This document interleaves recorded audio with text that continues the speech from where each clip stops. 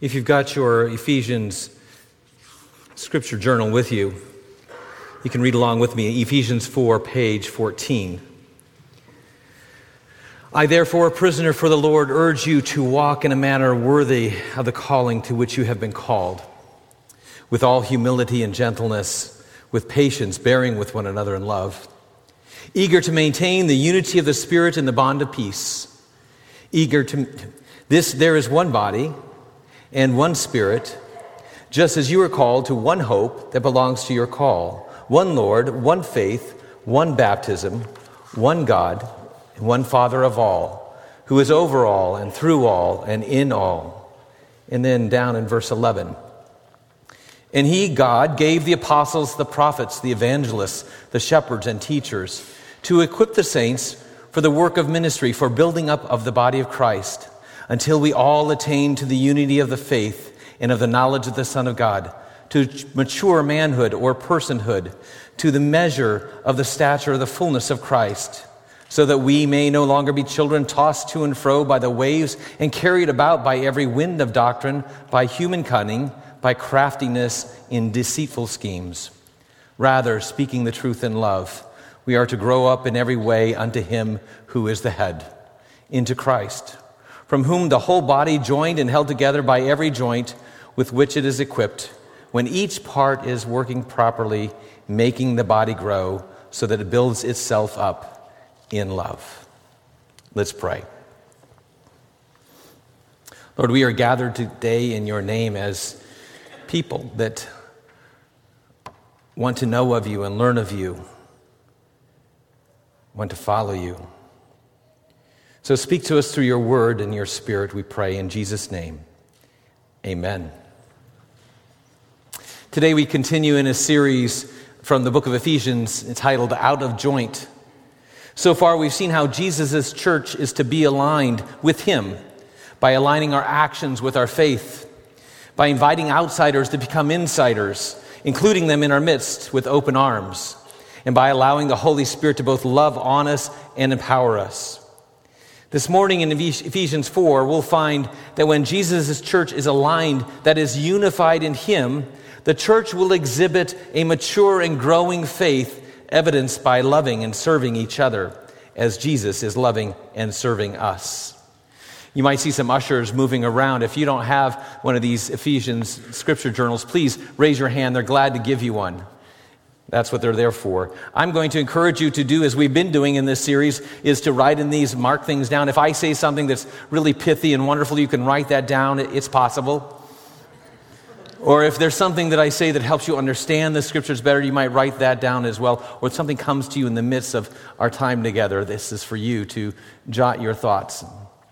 We have students and children in our services on Communion Sundays. We invite the elementary children to stay with us so they can experience communion alongside of us.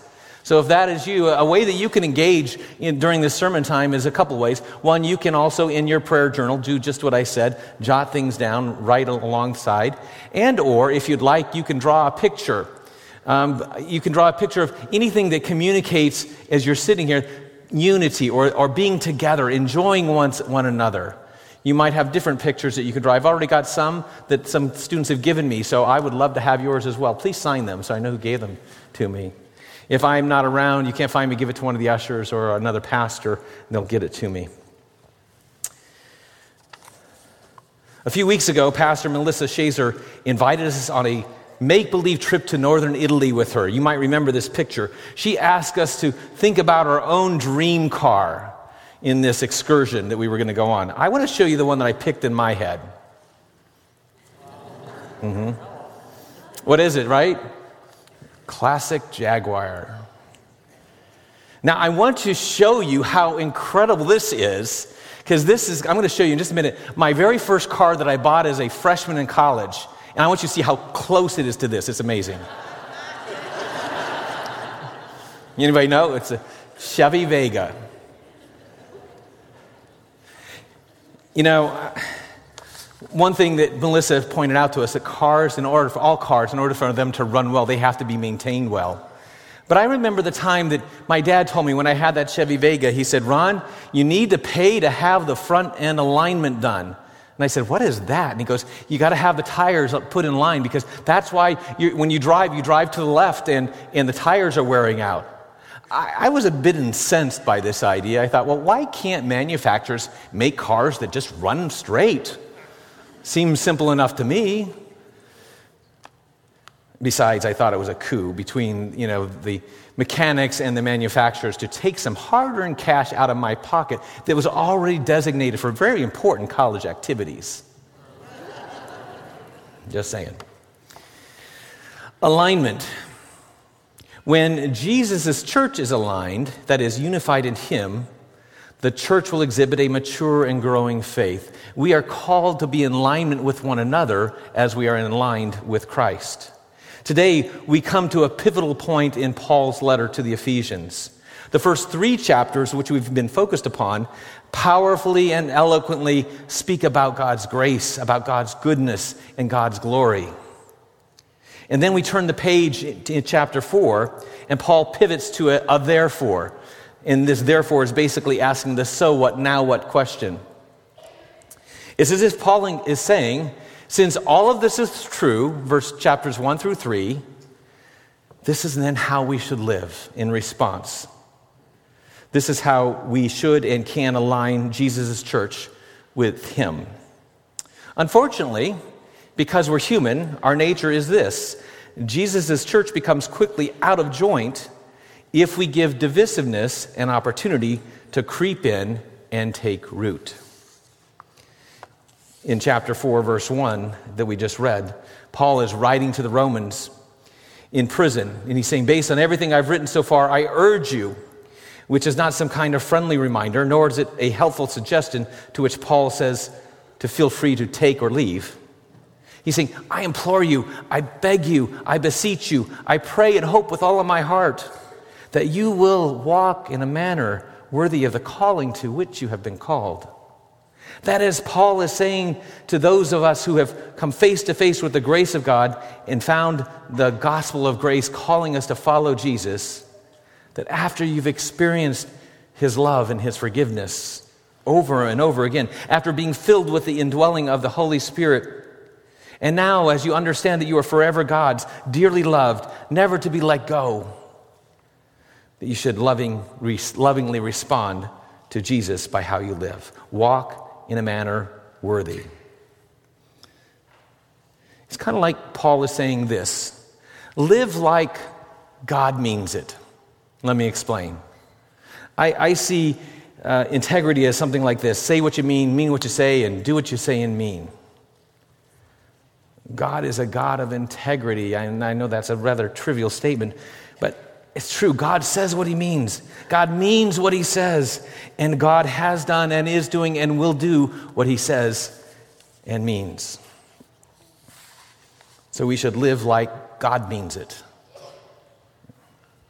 It's been said that our problem is that we receive $1 million grace, but we give a 5-cent response. And that's not meant to condemn us and make us feel bad about ourselves, because we're not supposed to conjure up the response. The problem is we've forgotten about the $1 million grace. We've lost sight of that again and again. So unity in Jesus' church begins with hearts of its individual members being aligned. Bringing alignment to Jesus' church begins with the renovation of the heart. Verses 2 through 3. He says, walk in a manner worthy of the calling to which you have been called, with all humility and gentleness, with patience, bearing with one another in love, eager to maintain the unity of the Spirit in the bond of peace. Probably humility and gentleness are at the very forefront of all of these. They're all important. But think about the word gentleness for a moment. It's a word that's become lost in our vernacular of today and our experience. As Petey mentioned, the disunity that we experience in our political climate, social media and the nightly newscasts is often far from gentle. And while texting and emailing is very beneficial to disseminate information and plan meetings, it's created a shield for many of us to hide behind, to say what we really think. Gentleness to the wind. And yet Paul exhorts his people to be gentle. And that biblical word gentle basically means taking care not to harm others. You could write that one down. Taking care not to harm others. See, when we feel wronged, misunderstood, misrepresented, slandered, gossiped against, slandered, our natural reaction is to strike back, sometimes even physically, but most of the times it's with our words. And we're told instead to be gentle, taking care not to harm others, even if they deserve it, especially if they deserve it. Being gentle is not a weak characteristic trait. In fact, the most gentle one who ever lived is Christ Jesus. And so we lean into him when we don't want to be gentle and say, Lord, change my heart. Humility, well, it's probably the essential heart attitude from which all the others flow. Pride unchecked is divisiveness creep. For pride, which is self-focused, puts Jesus' church out of alignment every single time. Without humility, the church will never have the unity it could have and God desires. We're also to be patient, which basically means that we put aside our own agendas and our own desired outcomes. We replace our expectations with excited anticipation to see what God is going to do next. We're to be people bearing with one another in love. That's a nice phrase, but it basically means this. We're supposed to put up with them, those other people. You know, when they do things how we wouldn't do them, they say things like we wouldn't say them, God says, put up with them. Just put up. If you got to do the roll eye, at least turn, the eye roll, turn around, don't let them see you, but put up with them. Why? Because you love them. Why do you love them? Because Jesus loves you. And besides, Jesus puts up with us all the time. And they have to put up with us, them, those people. We're to bear with one another in love. And we are to be eager to maintain the unity of the Spirit, which is the bond of peace. So you see that this unity comes from the Spirit of God. It's God's idea, not ours. And we're to be eager. That is, we're to put energy into this. We're to put ourselves all in. See, it's important to point out that unity is not the same thing as unanimity or conformity. We sometimes think that's what it is. We all walk the same, talk the same. Conformity and unanimity is basically being in unison and being all the same. But unity is a quality or state of not being multiple, but having a sense of oneness. It's a condition of harmony, accord. It's a combination or ordering the parts that constitutes a whole or promotes an undivided total effect that is very positive. Unity is not a solo, it's a symphony. It's not a monologue, it's a play. It's not a hamburger, it's a 7-course meal. Okay, that one's a little out there, I get it. But I think you get my point. Unity, that is alignment amongst the individual believers in the church, as we read it in verses 11 and 16, does not stamp out individuality of the person, nor of the individual's responsibility, but instead it puts those two together in a way that speaks to something far greater. And according to Paul in verse 4, church unity has its foundation in God. It's not man-made unity that relies upon structures and processes and altruistic pie-in-the-sky platitudes. It's found in the Lord himself. Let's read this one together. There is one body, one Spirit, just as you were called to one hope that belongs to your call, one Lord, one faith, one baptism, one God and Father of all, who is over all and through all and in all. Unity is rooted in God and in of the things of God. That's why CPC's leadership for years ago put together their statement of faith and their vision and value statements, and then we put that online for people to see this is what we believe. It's based on a theological understanding. We also post our denomination there, ECO, a covenant order of evangelical Presbyterians, of this denomination we've decided to align ourselves with, and they have more information you can read. But the church is based on shared theology. As Paul moves forward then in verse 11, alignment looks like this. Christian unity is realized in the church when believers love and serve each other like Jesus loves and serves them. We're told in verse 12 the leaders are told to equip the saints. That is, to impart the knowledge and the skills that God has given them to others, to encourage them, to coach them, to cheerlead them, so the body of Christ would be built up, strong, healthy, flourishing. And this, says the word, leads to unity, maturity, and a fuller expression and experience of the fullness of God.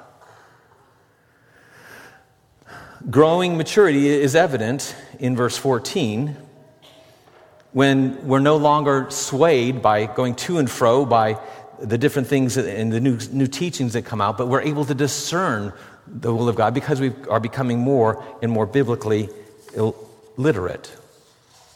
And then Paul continues in verse 15 and 16, and we find the aligned church when it is serving and loving each other as Jesus is serving and loving us.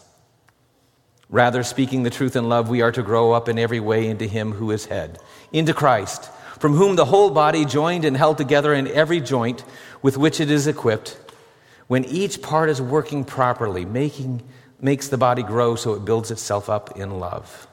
See, love shapes truth and truth shapes love. A healthy body is something that is where there's all hands on deck, everybody doing their part to advance the kingdom.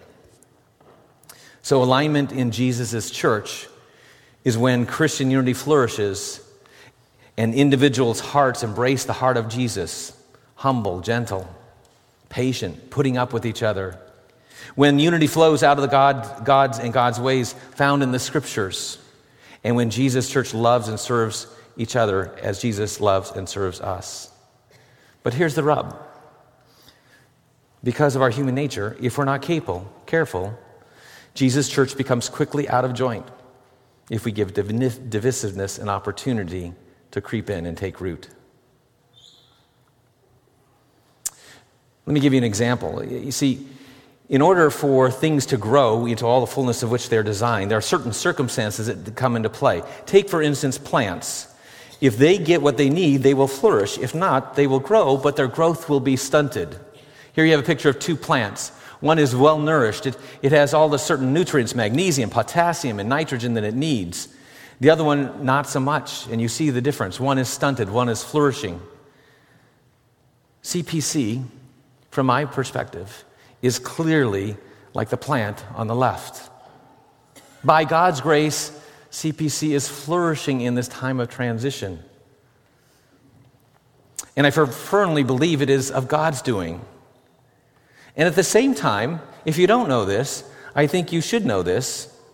The healthy, amazing place we find ourselves, even when we're in transition, has really very little to do with me and everything to do with the pastors and leaders that God has called here, and the ministry and support staff that God has employed here, and the session of elders that serve you here, and many, many others. Because these people, I got to tell you, they are all in and all out for Jesus Christ. And they are committed to continue to advance this kingdom while we're in this time of transition. I'm going to meddle just a little bit, okay? That's what transition pastors get to do. You know, they come in, they meddle, they leave, and then you have to clean it up. It's all good.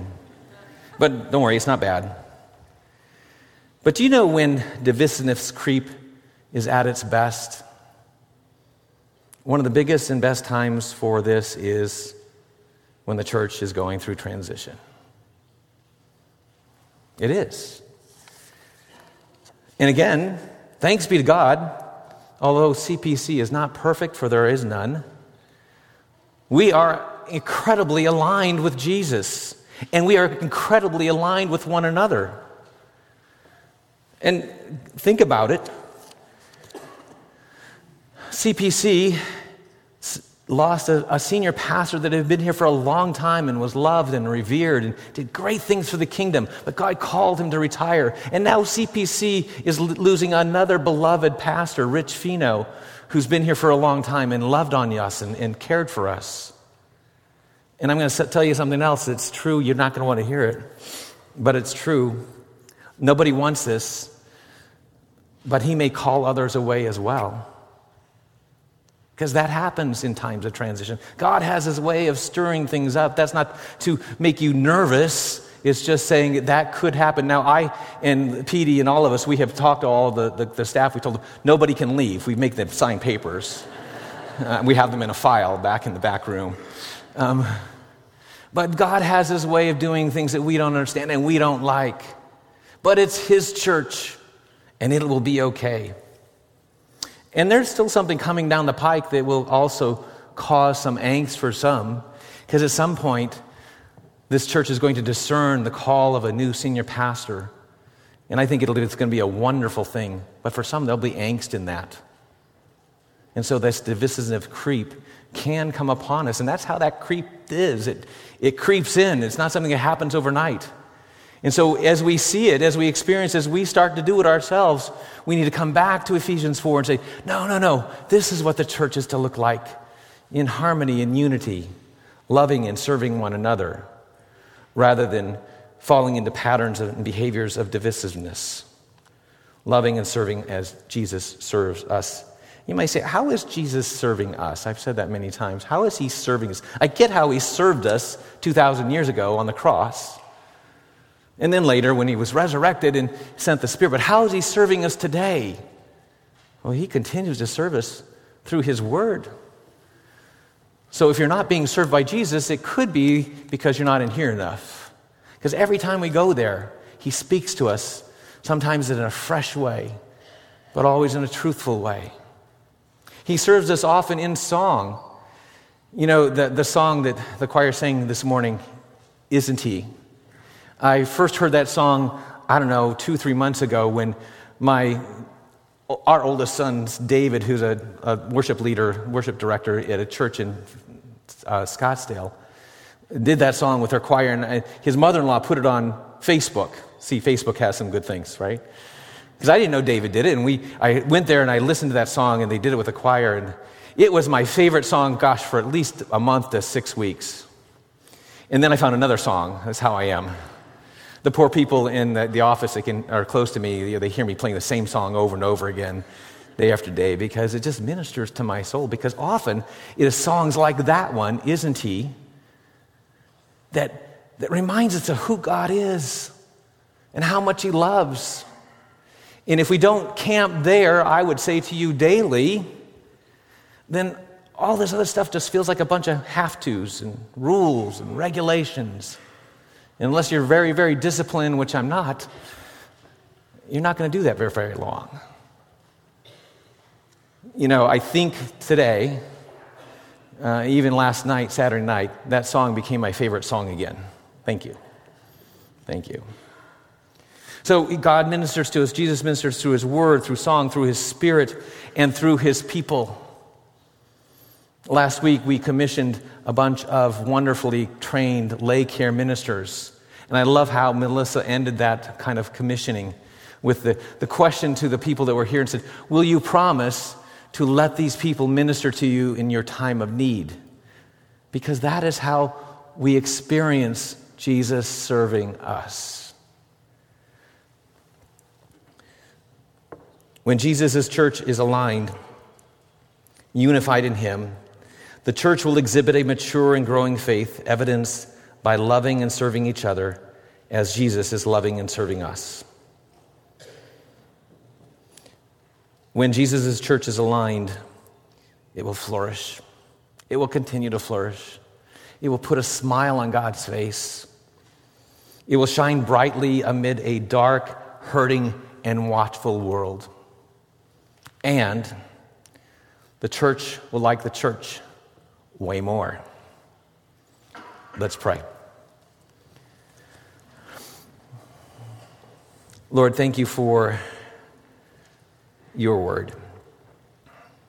Might you plant within our hearts that which we need to have planted, and then might we go and nourish it the rest of this day and this week. growing increasingly, individually, but also as a church, into the fullness of maturity, day in and day out, until you come again. In Jesus' name we pray. Amen.